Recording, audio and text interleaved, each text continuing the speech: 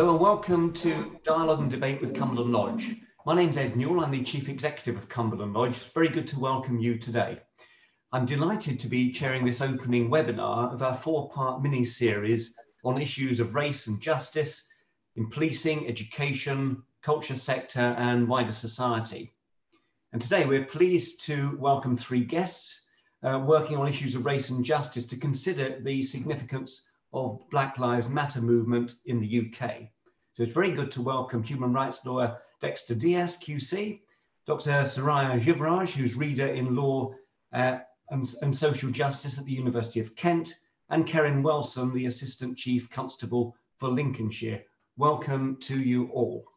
Hi, thanks Ed, really appreciate it. Well, it's great to have you here, and in the discussions that we're going to be having today, we're going to be drawing on insights and recommendations from the 2019 Cumberland Lodge report, Race in Britain, Inequality, Identity and Belonging. And we produced this in partnership with our friends at the Runnymede Trust. If you're interested in this report, it's available to download from the Cumberland Lodge website on our Read, Watch, Listen section. And to those of you who are watching this morning, do please get involved, and you can submit any questions you have to put to the panel as we go along. And you can submit questions via the Q&A function if you're watching live on Zoom, or by tweeting at Cumberland Lodge, or by commenting on our Facebook live stream. But we'll go straight into our discussion now with our panelists. I'm going to start with Karen by asking you a question. Karen, what does Black Lives Matter to you? And do you think that the Black Lives Matter campaign, with its strong anti-police agenda in the United States, is an appropriate catalyst for discussion and debate in the UK? Thanks, Ed. And starting off with quite a big topic there. The Black Lives Matter campaign in the US and the anti-police sentiment has trickled across to some degree across to the UK. And it has really put the focus on the communities and the relationships with policing here.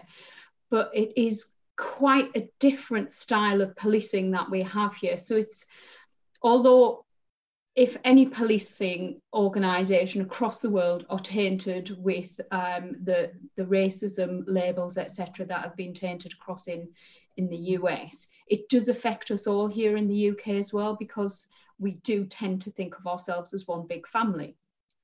However, policing in the UK is completely different to how it's managed in the US. We're more open to scrutiny, to transparency, so all of the data sets that we have are scrutinised, and they're there for anybody to look at and to oversee. So for instance, deaths in custody or assaults on police officers or police assaults on members of the public, much more open to scrutiny here in the UK. And we work with our communities here in a different way to how they police in the US. So it is a different connotation in terms of that racism within policing. However, it has opened the debate for us in terms of how do we actually communicate and police our societies, and are we really together with our communities, or are there some injustices there that we should really sit up and take notice of and address in a different way to how we're doing it now? Sometimes there's a little bit of, I do feel that there's a bit of apathy towards the community cohesion aspects that I grew up with 10, 20 years ago in policing. And that seems to have taken the back seat quite a bit over the last several years. So it is different, and it is legitimate to ask those questions here. But let's not confuse the styles of policing that we have here in the UK to that in the US. Thank you very much. We're going to be exploring that issue in more detail in one of our later webinars, but it's good to have that perspective right from the outset. So thank you, Karen. Moving on now to Dexter, an opening question for you relates to the report that Cumberland Lodge produced with the Runnymede Trust last year. One of the things that it said, which is that there seems to have been, through changes in social norms and increased legal protection, a decline in overt racism over the years, but yet structural, institutional, and particularly unconscious racism seems to persist. I wonder why you think that persistence is there. How long have we got, Ed? I mean, as long as you like. Let's step into my office. Yeah. Look, I agree with the broad principle to some extent, but I want to challenge that. Yeah. And I'd like to come back on a couple of things Karen very helpful. And it's a real privilege to be with all of you. I'm grateful to have this opportunity to speak with you all. But look, let's try to understand what it is. There is a massive distinction between implicit and explicit racism.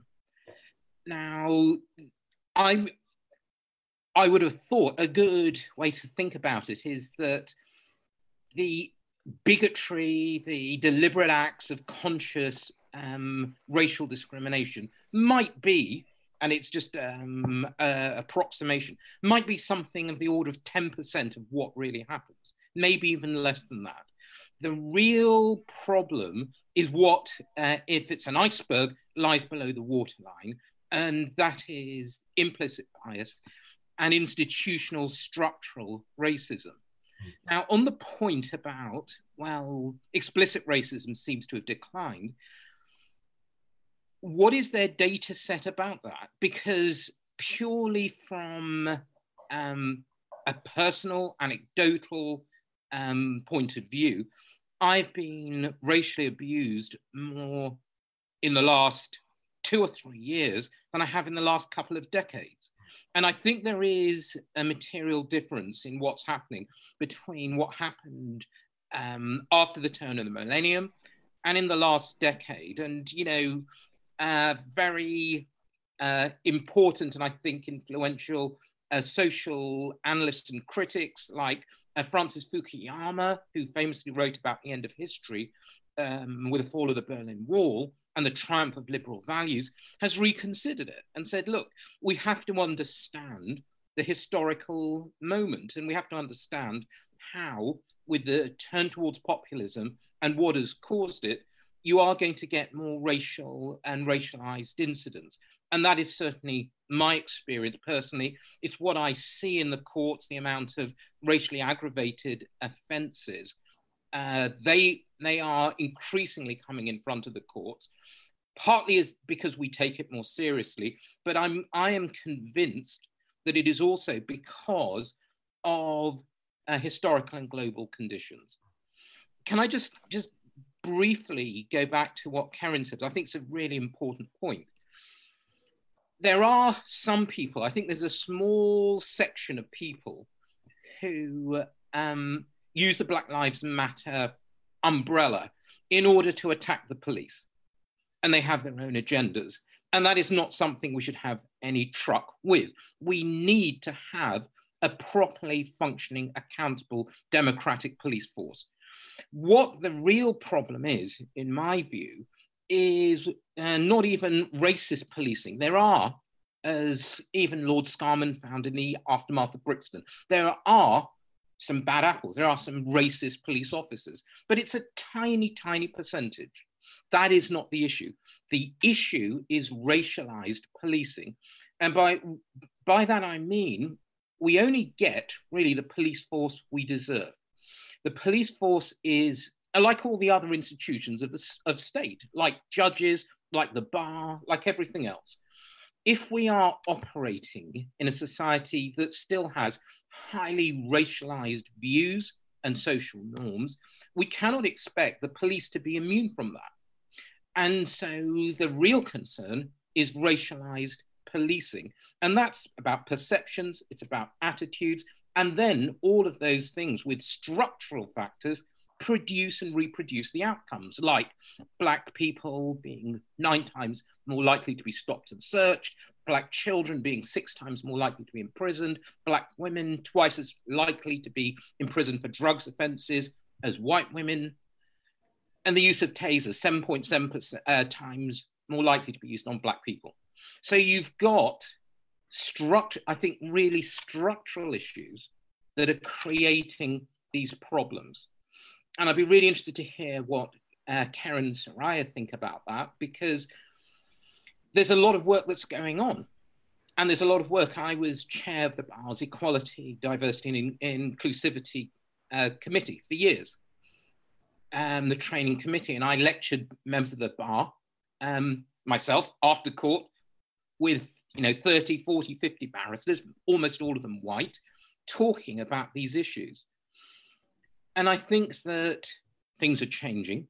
They're not changing as fast as we would like, but there is an enormous amount of work to do. And one only has to look. I would say a good companion report to the Cumberland Lodge report is, for people who are interested, is read David Lammy. So if you read the Lammy report about racial disproportion in the criminal justice system, you will get a very good indication of how these racialized outcomes are produced and reproduced. Anyway, I'm going to stop there, but just a few thoughts about that. That's really helpful, Dexter, particularly as we've got a seminar that's going to drill down more deeply on policing issues. It's really helpful to have that perspective. Soraya, I just want to ask you a slightly different question, which is that discrimination and inequality are quite multifaceted issues, and they relate to people of different genders, sexualities, ages, abilities, as well as race. So I wonder whether you might just be able to tease out for us what's distinctive about racial discrimination and related inequalities, and what are the common factors in all forms of discrimination and inequalities that we need to be addressing? Well, I think like Dexter, how long have we got? Yes, I think it's a good question in the sense that it's one that's really confusing for a lot of people. And of course, with the bringing in of the Equality Act in 2010, where all the different strands of anti-discrimination, protected characteristics, as we refer to them, were brought together under one legislative umbrella, whereas before, of course, we'd had separate pieces of legislation that was meant to, or part of the impetus for that was meant to be to facilitate bringing what we call an intersectional approach. So that terminology is most frequently associated with the American lawyer, Professor Kimberly Crenshaw, where she in particular talks about how different aspects of discrimination can come together and interlock, and thinking about it as a kind of an axis, and how they cross over, so intersect. And she's been very vocal about the Black Lives Matter movement in America, and in particular how it impacts on Black women. And she does this wonderful TED talk, and I'd recommend it to anyone who's interested, where she reads out the names of Black men who have been murdered by the police, and then women, and you see how many people would have heard about the women as opposed to men. And that's a really kind of, so she asks people to stand up, and then when they've heard the name to sit down. And it's a really visual way to kind of grasp the extent to which we don't know about how these different forms of discrimination affect Black women, as Dexter said as well, in relation to imprisonment, but also socioeconomically, in relation to poverty. So it's rooted very deeply in the fabric of our society. And one, just to give a kind of concrete example of, excuse me, my own students, because I have been academic lead for a Decolonizing the University project at my university. And that's been facilitating and empowering, working with students to really bring their voice across about what their experiences are on campus, in the classroom, but also more broadly in society as it impacts their journey at university, and in particular their attainment, because another area which there's massive area of disparity is, of course, attainment in degree. And that varies across different minority groups. And so the issue that they've been really bringing forward is around disability and race. And then again, compounded by gender and sexuality.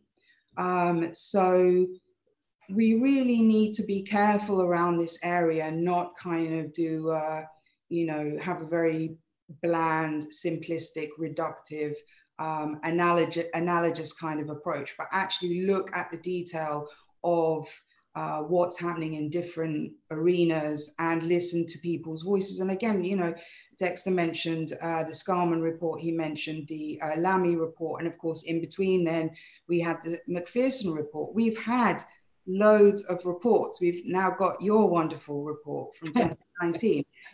We are reported out, and the students are reported out, and the people who are protesting in Britain as well as the US and globally are sick of reports. They want action.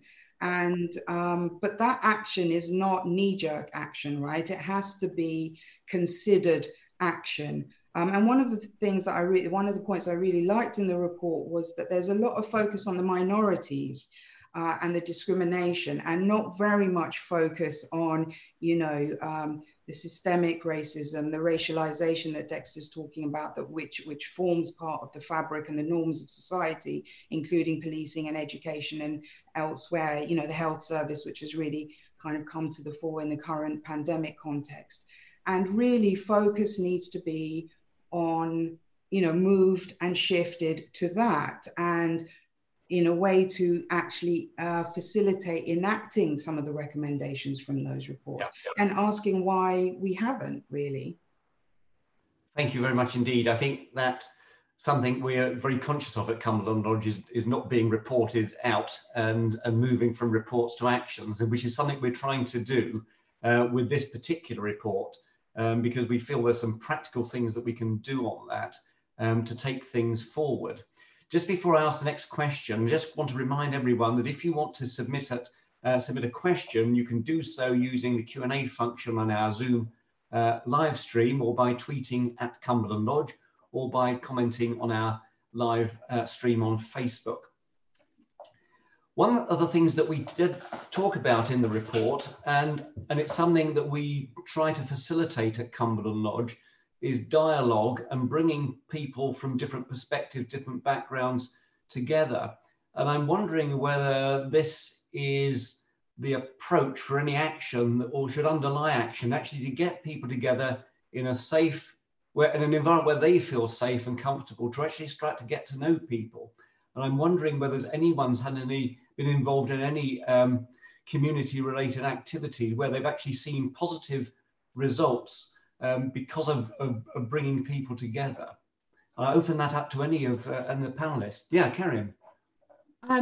Certainly in Lincolnshire, this is one of the things that we're trying to do with our Equalities charity, Just Lincolnshire, is to open up and have safe spaces to have the conversations that we're having today, but within those communities, but being led not by one of the institutions, because there's always an agenda, whether it's a policing agenda, education agenda, etc., but to be led from the ground up to invite those institutions to come in and have the debates in a safe way. Because I think over the years, and as Dexter mentioned, overt racism has gone really low levels now. But what we do have is that institutionalized racism. But then this also equates to people not wanting to have the conversation. Yeah. And so largely, the conversations don't happen. They're happening about other inequalities, about adverse childhood experiences or disability or gender, etc. Those inequalities around race are not happening the way that they were a couple of decades ago.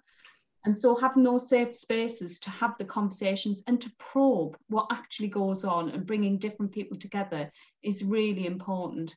But I think in terms of ourselves, as a person of colour, is about allowing people to have those conversations and inviting people in to have the conversations with me and with others as well. We've got a responsibility there.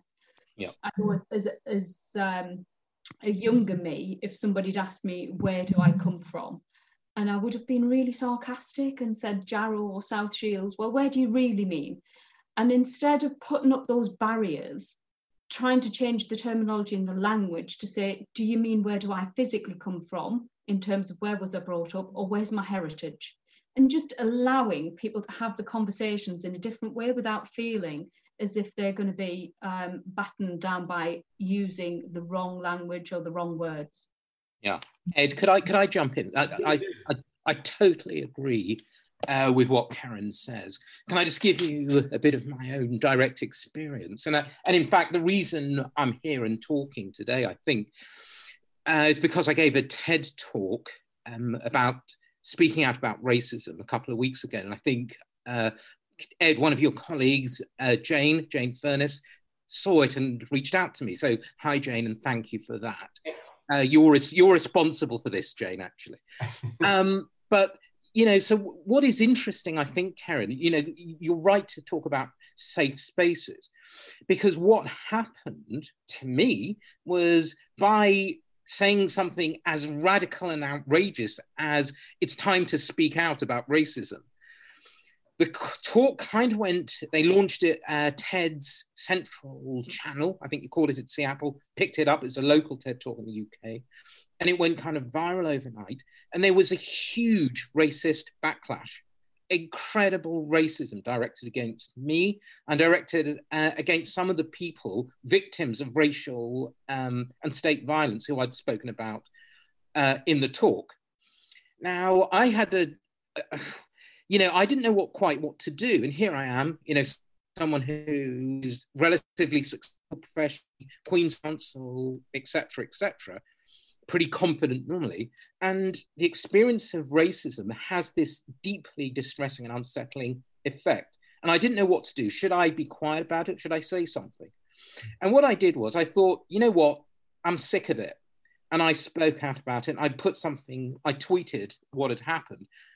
And I could not have anticipated the response.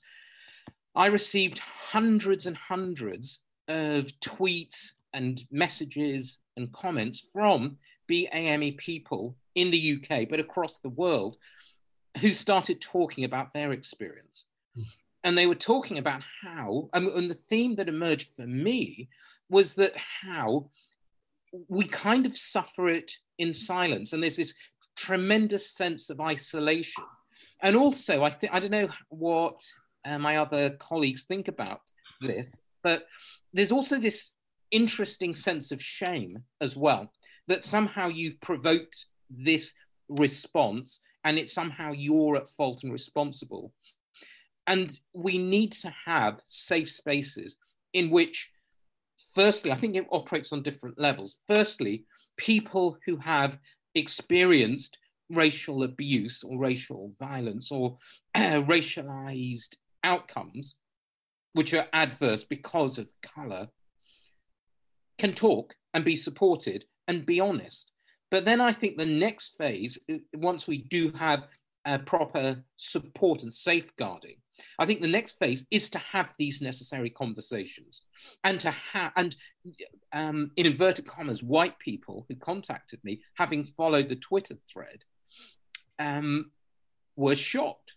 They just could not believe just how extensive and serious and debilitating this was. And so I think, for me, the time has come where we do have these honest conversations. What worries me, given that the focus is on institutional and structural racism and violence, what worries me is we've got a cross-governmental commission that's been authorized by the Prime Minister. The person he has appointed to head that commission is someone who thinks that institutional racism is more, quote, a perception than a reality. And it's that kind of gaslighting, I think, that is going to be deeply, deeply damaging. We've got to face these truths. We can't pretend they don't happen. All you need to do, you don't need to be an expert like Soraya, an academic. You don't need to be a very eminent serving police officer like Keren. You just need to look at the reports that people have mentioned, and the evidence is there. The question is not whether we understand what the outcomes are. The question is what we do about it. And that's a question of political will. And that comes from us having an honest conversation and saying, look, one of the main problems in our society is that this dominant narrative of race, which, by the way, doesn't exist as a scientific concept, affects and shapes and colors so many of the outcomes right across society. Are we going to have, given our history of empire, given our history of immigration, of racialized immigration control, racialized policing, the criminal justice system, are we going to have the courage to actually face that and say, we don't want that? And if we don't want that, let's do something about it. But otherwise, if we don't have the conversation that Keren was speaking about, our children are going to be in this place in 30 years and nothing will have changed. Thank you very much indeed, Dex. That's really, really good to hear that. And I just want to go down to Soraya to ask her about her experiences of having conversations with students in particular, because clearly you have, and I wonder whether you've got any insights from those discussions you've been having.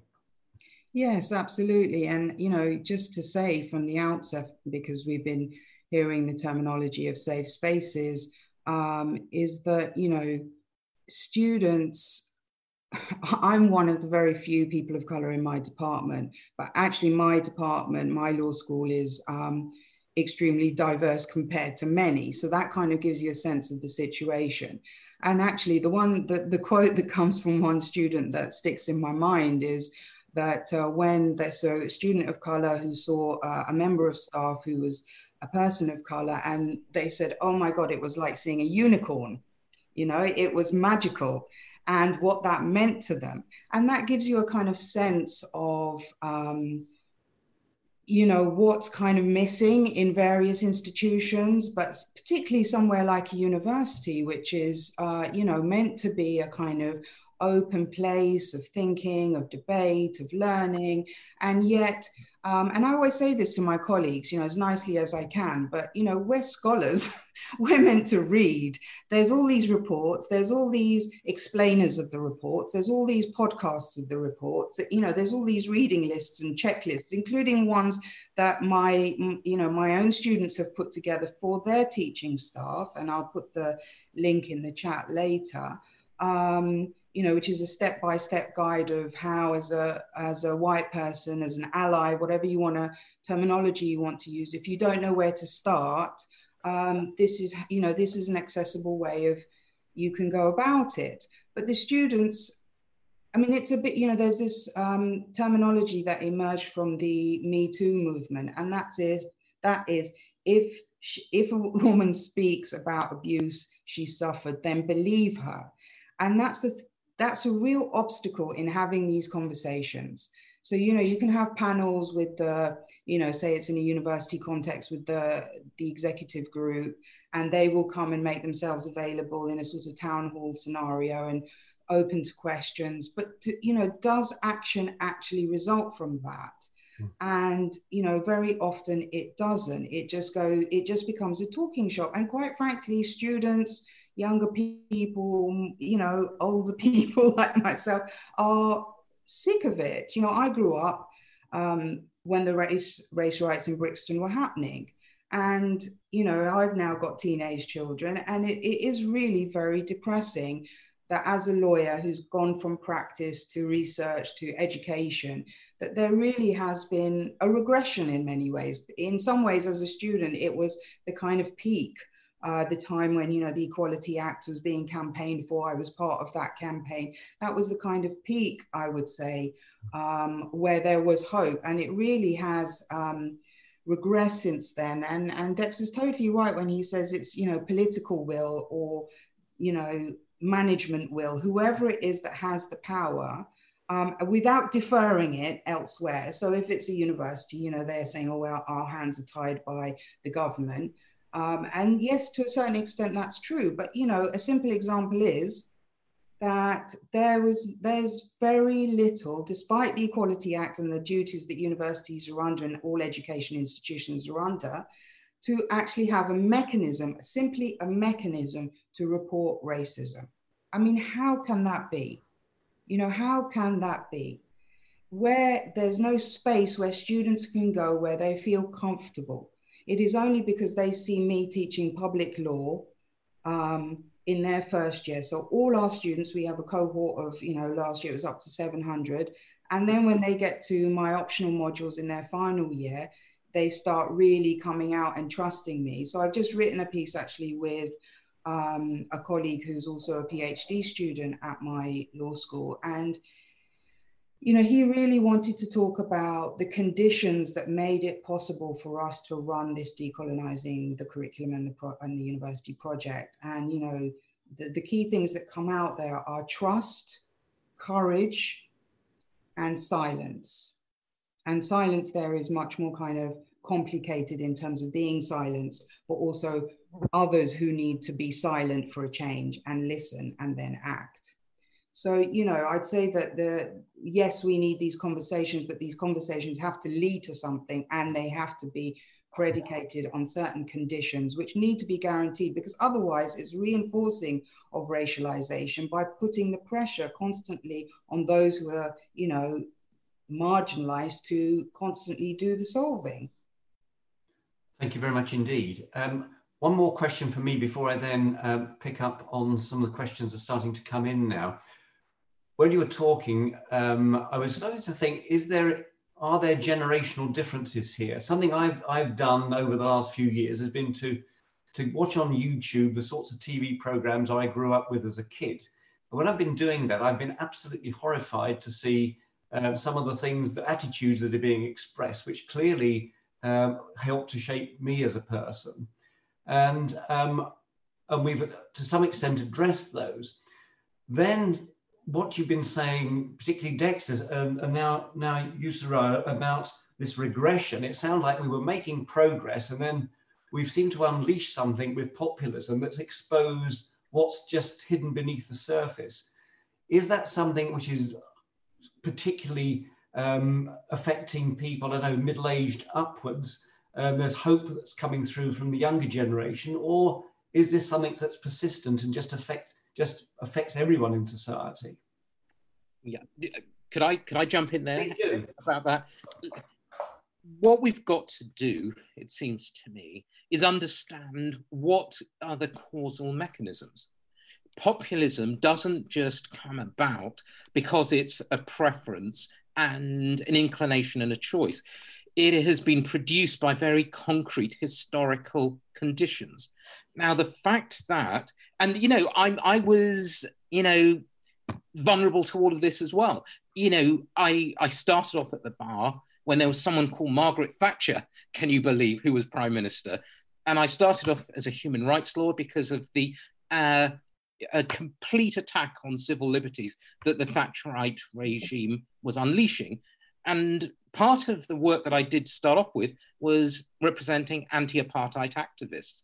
And you might remember there was a vigil outside South Africa House in Trafalgar Square. And for the first year, 18 months, I represented anti-apartheid activists as one of the main things I did. Because very often they didn't get any legal aid, so I did that pro bono. And then Nelson Mandela was released in 1990, and that was a step forward. And then we had a Labour government in 97, and then Barack Obama was elected, and then he was re-elected. And then when I went to Harvard for my sabbatical, they were talking about this post-racial world. And that, you know, we've not only elected a black man, we've re-elected a black man. And I do think we were lulled into a slight false sense of security and complacency about all of this. But the fact that there has been a populist turn, and you've got a quasi-fascist, deeply racist government in Hungary, who, if people don't know, house migrant people in shipping containers. That's their policy. You've got right-wing reaction right across Western Europe. You've got Trump, you've got Brexit. All of these come because of historical conditions. And I think we can trace it back to the great crash financially, 2008. You then have got deindustrialization, post-industrialization, precarity, uncertainty of work, 0 hours contracts. You've got huge population movements. A lot of my research is in sub-Saharan Africa on human rights. And you can see not only people trying to move because of the problems there, you've got huge communities, countries on the move. So you've got changing complexions in communities in the global north. And as a result of all of that, you've got this reaction to try to foster a sense of identity amongst the left behind white population. And what have they done? They've tried to resurrect this nostalgic historical myth of a purer white nation. And so it doesn't happen by accident, Ed. And I think we need to understand historical conditions if we want to try to do something about it. Thank you. Karen. Can I just add to what Dexter said there about some of the feelings within the communities who are feeling left behind is not just against people of colour, but it's against, as Dexter's mentioned, about migrant communities coming over here. And we get lots from Eastern European communities within Lincolnshire.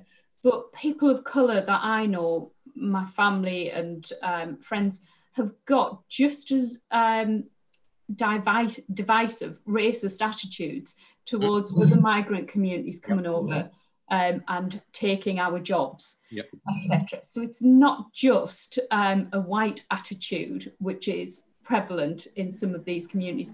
And I think some of it is that we've left communities behind and we haven't addressed some of those systemic inequalities in the working class communities, which have then manifested themselves into polarized views of the world. Thank you. I'm going to pick up a couple of questions now that have come in, and this is from Professor Ravinder Bhan asking, I wonder if the panel could say what action is needed within the British criminal justice system to achieve justice for Black, Asian and other minority ethnic groups, policing, courts, probation, youth offending, etc. So I can add a little bit. I did type there in case we didn't get to the question. But one of the things that I've found, and I was very surprised with, is the local criminal justice boards, and each area will have those, which will bring all of the criminal justice partners together to look at things strategically. Quite often don't have an element of understanding the diversity of the people who go through the criminal justice system. And even in Lincolnshire, it wasn't prevalent there. It was a case of let's get all of the other things right, but that had been taken off their agenda. It's back on there now, thankfully. But understanding all of that data and every step of the way, the decision-making in a person's journey needs to be examined to see where the unfairness lies, because that unfairness will no doubt be accumulative throughout every step of the way, whether it's a case of who reported it, whatever the issue is, and how the police responded, to how courts have responded, how youth offending teams have responded. And all of that accumulative effect turns out to be more injustice for persons of colour. Karen, do you think that's just a Lincolnshire thing, or do you think it's endemic across the system? Some criminal justice boards are much better than others, but there are a few criminal justice boards that I've been aware of that it's just not given the attention that it needs to have. Dexter, I'm sure you've got a perspective on this. I was trying to be patient, but I think that we can approach this, and I'm really grateful for the question. I think we can approach this on two levels of analysis and adopt a micro level solution and a macro level solution. But whether we try to do it on an individual basis, and I've been involved in both levels, I suppose, you know, at the bar, being involved in awareness training, equality and diversity and inclusivity training, and it does help. And I do think there is a change. I know this actually, Soraya may know the research evidence. Some of the research evidence says that having sort of awareness training actually isn't effective and can be counterproductive. I have to tell you that my experience at the bar is exactly the opposite. Because when I started doing it in the wake of Lord Neuberger's report, before he went to the Supreme Court, David Neuberger, brilliant, decent person, was concerned about entry to the bar, and he wrote a report about access. And so our initiative to try to have proper training at the bar about these issues of inclusivity flowed from that. When I started going into the lion's den, if you like, me on my own, very often the only minority ethnic person there, in a room full of barristers who really, frankly, didn't want to be there and were very hostile, and almost always asked me, the first question was, well, are you racist? Which I think it actually is a legitimate question. And I take Karen's point completely. You know, don't assume in a highly racialized society that people of color can't be racist. In fact, I think it's an act of arrogance and folly to think that we are not affected by these meta-social forces. But my experience was when we started, there was considerable resistance and sometimes overt hostility. And on a couple of occasions, some of the people walked out on me. Fine. Scroll forwards another few years, and we actually were being contacted by the members, various chambers, to say, would you please come and talk in-house to us? Not at the Bar Council in Holborn, but actually in-house, because we really want to do something. And I think there is an arc, and I think there is a progression within my profession that I have seen. But then looking at the macro issues, what we are going to have to do, and it is actually not rocket science, it is to have an honest conversation about the nature of structural racism, how it affects all parts of our community.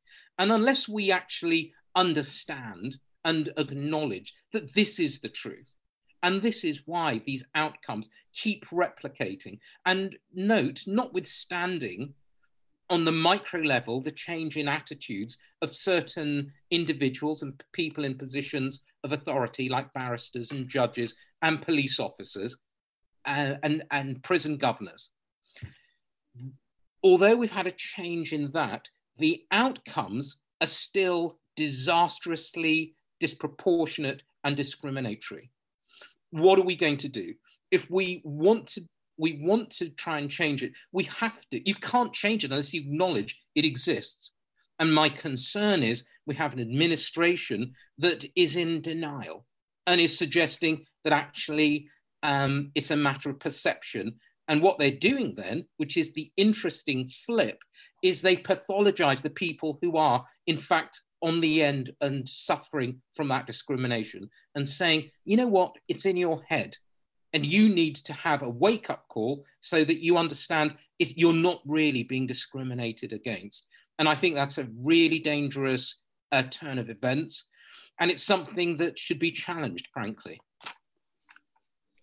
Yeah, I mean, I would add to that in terms of the point about the research showing that unconscious bias training is ineffective, that is true.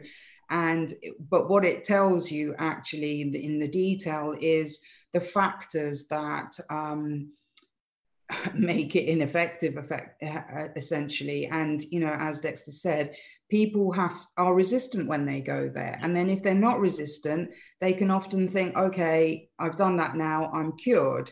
And it depends on what kind of training they have and who's delivering it and for what purpose and in what context. So, you know, we've recently seen that Keir Starmer's going off to unconscious bias training, but, you know, what's the content of that going to be? And so what, basically? I mean, that's what most people will be thinking, you know, and so what will that actually Hang on, he was head of the Crown Prosecution Service for 5 years, and he now needs training in unconscious bias, right? Yes, it beggars belief. Exactly.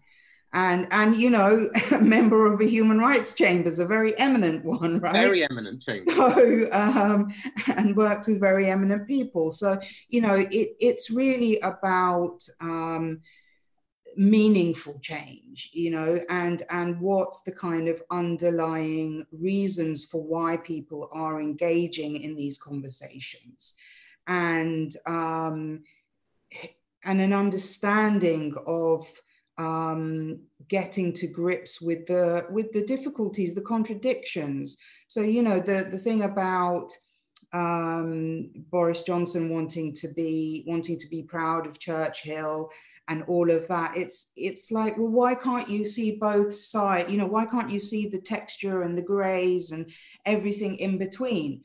Why do we only teach in the university context about John Locke and Enlightenment thinkers in terms of the emergence of liberal democracy? Why do we not also teach about, you know, the first slave rebellion and the Haitian Constitution? And, you know, so why can we not see all the contradictions and accept all of that? And I think that's you know, I still haven't got to grips with that question. I mean, there's lots been written on it about, you know, in a very reductive terms around if you're in a position of power, you're reluctant to give that up. But, you know, if you're in government and you're, especially in the current context, and, you know, this is where social justice comes in, it really is quite baffling that it can, especially at that level. I mean, at a community level, it's different, right? Different conversations have to be happening because there's not that, it's about different levels of education and different expectations. And those expectations of government are going to be higher, and they should be higher, and they should be role modeling and leading the way, and, you know, the likes of Keir Starmer. And so, you know, when are we going to hold them accountable for doing that modeling and showing us actually how you can understand these contradictions in power? And I mean, the word privilege is often used, but, you know, I prefer to use the terminology of factors of marginalization. So in terms of going back to that, you know, are people of color racist? Well, people of color are extremely diverse, will have extremely diverse experiences in terms of marginalization, but also privilege. So I know that, for example, I have had extreme privilege in relation to the education that I've had, and that has given me opportunities that others wouldn't have. So I don't really understand what the obstacles are in terms of us all being able to acknowledge the privileges we've had, the impact of white supremacy, and that's not, you know, just equating it with the KKK, but acknowledging that there is white supremacy and white domination through the fabric of our society, and how that's impacted us differently, and how some of us have benefited from that, and quite radically so.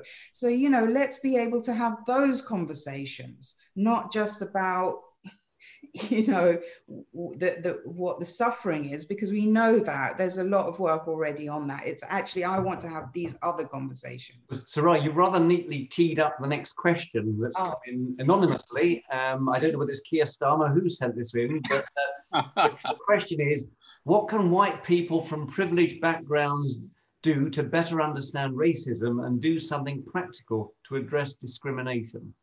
Yeah, absolutely. And so I've put the link in the chat to the resource that my students put together, which is really meant to be very accessible.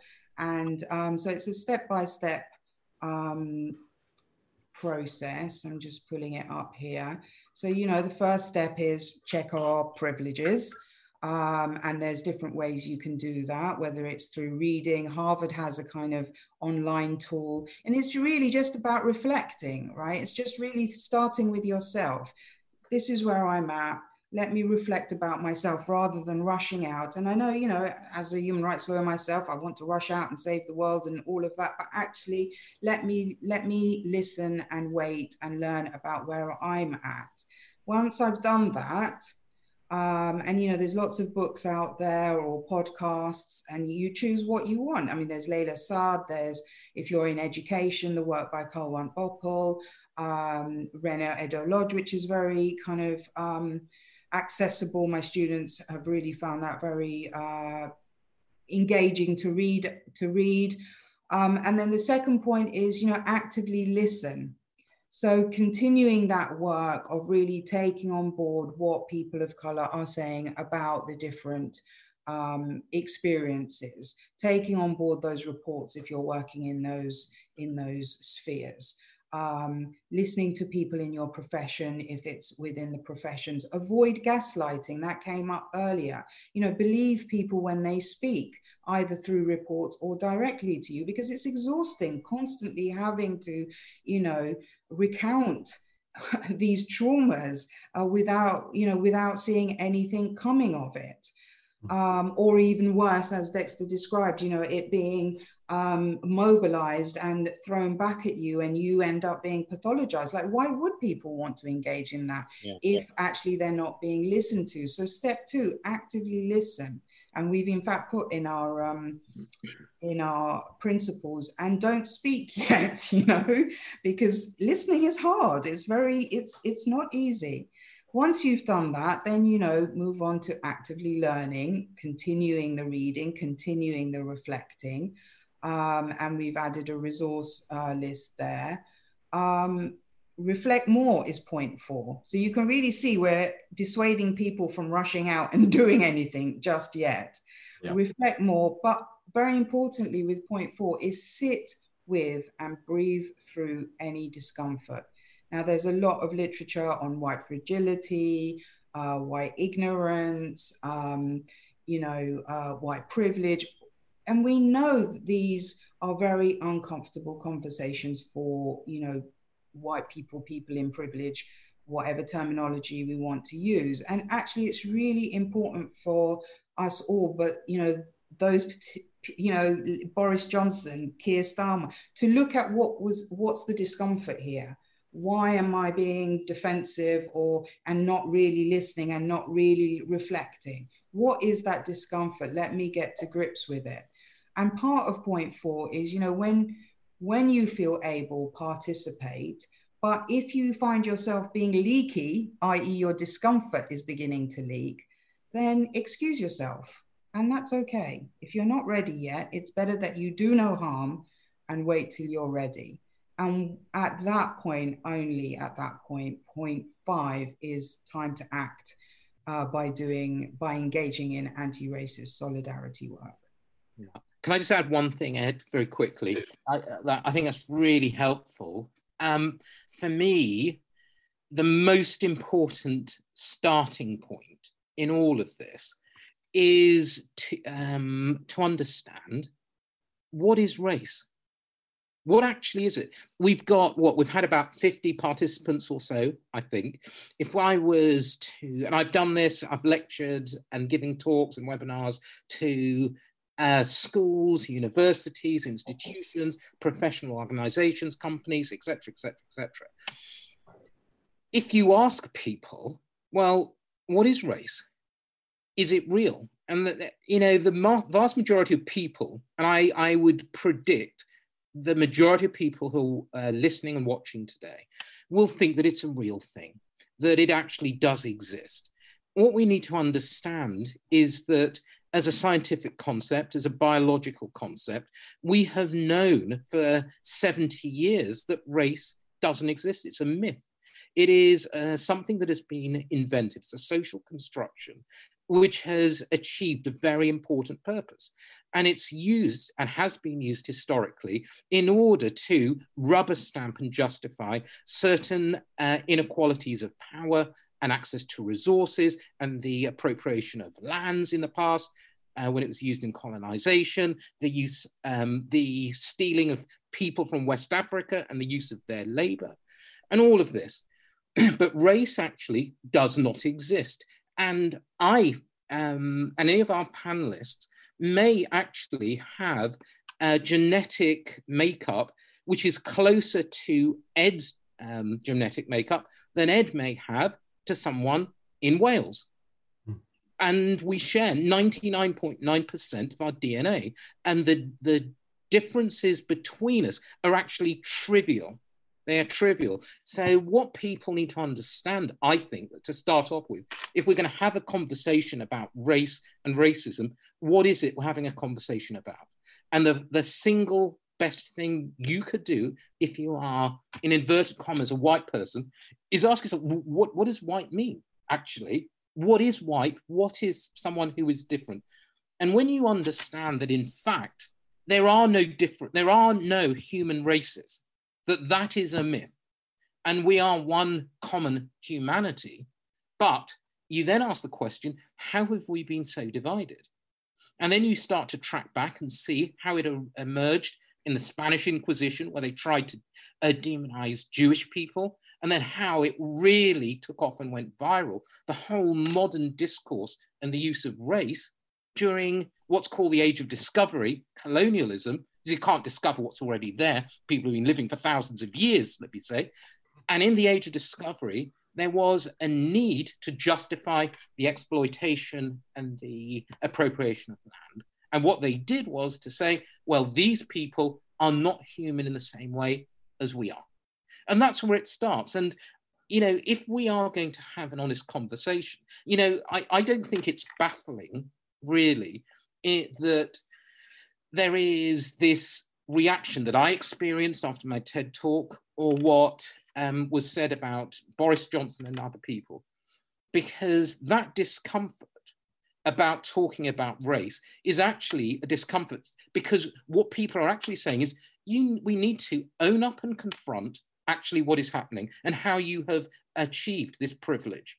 Yeah. That's the truth, isn't that? Do you know? I'd be interested in what the others think. That's the truthful conversation, and I think white fragility operates on two levels. One, there is that cognitive bristling and defensiveness, but it is also, and I think there's a second level of it.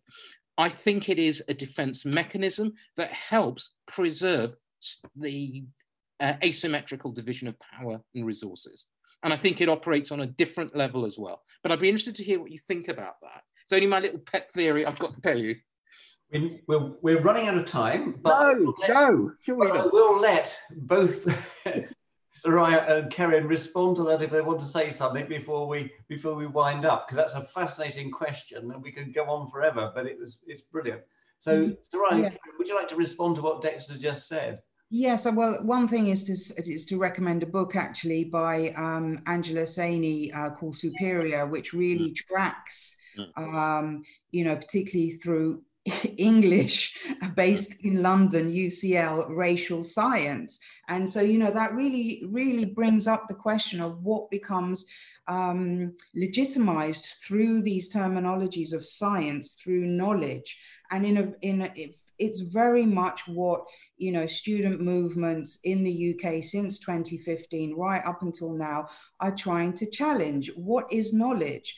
And, that it's contingent upon power and who's had power to formulate it. There is no kind of knowledge that's out there beyond having been created by people and institutions. So I'd say, that really goes to the comment about us having those conversations. They need to have that knowledge. That's why Gloria Wekker has written a whole book called White Ignorance. I mean, come on, let's know what we're talking about before we can actually, in that sense, in terms of the problem, not the problem for those in power who are not able to move beyond the reports, right?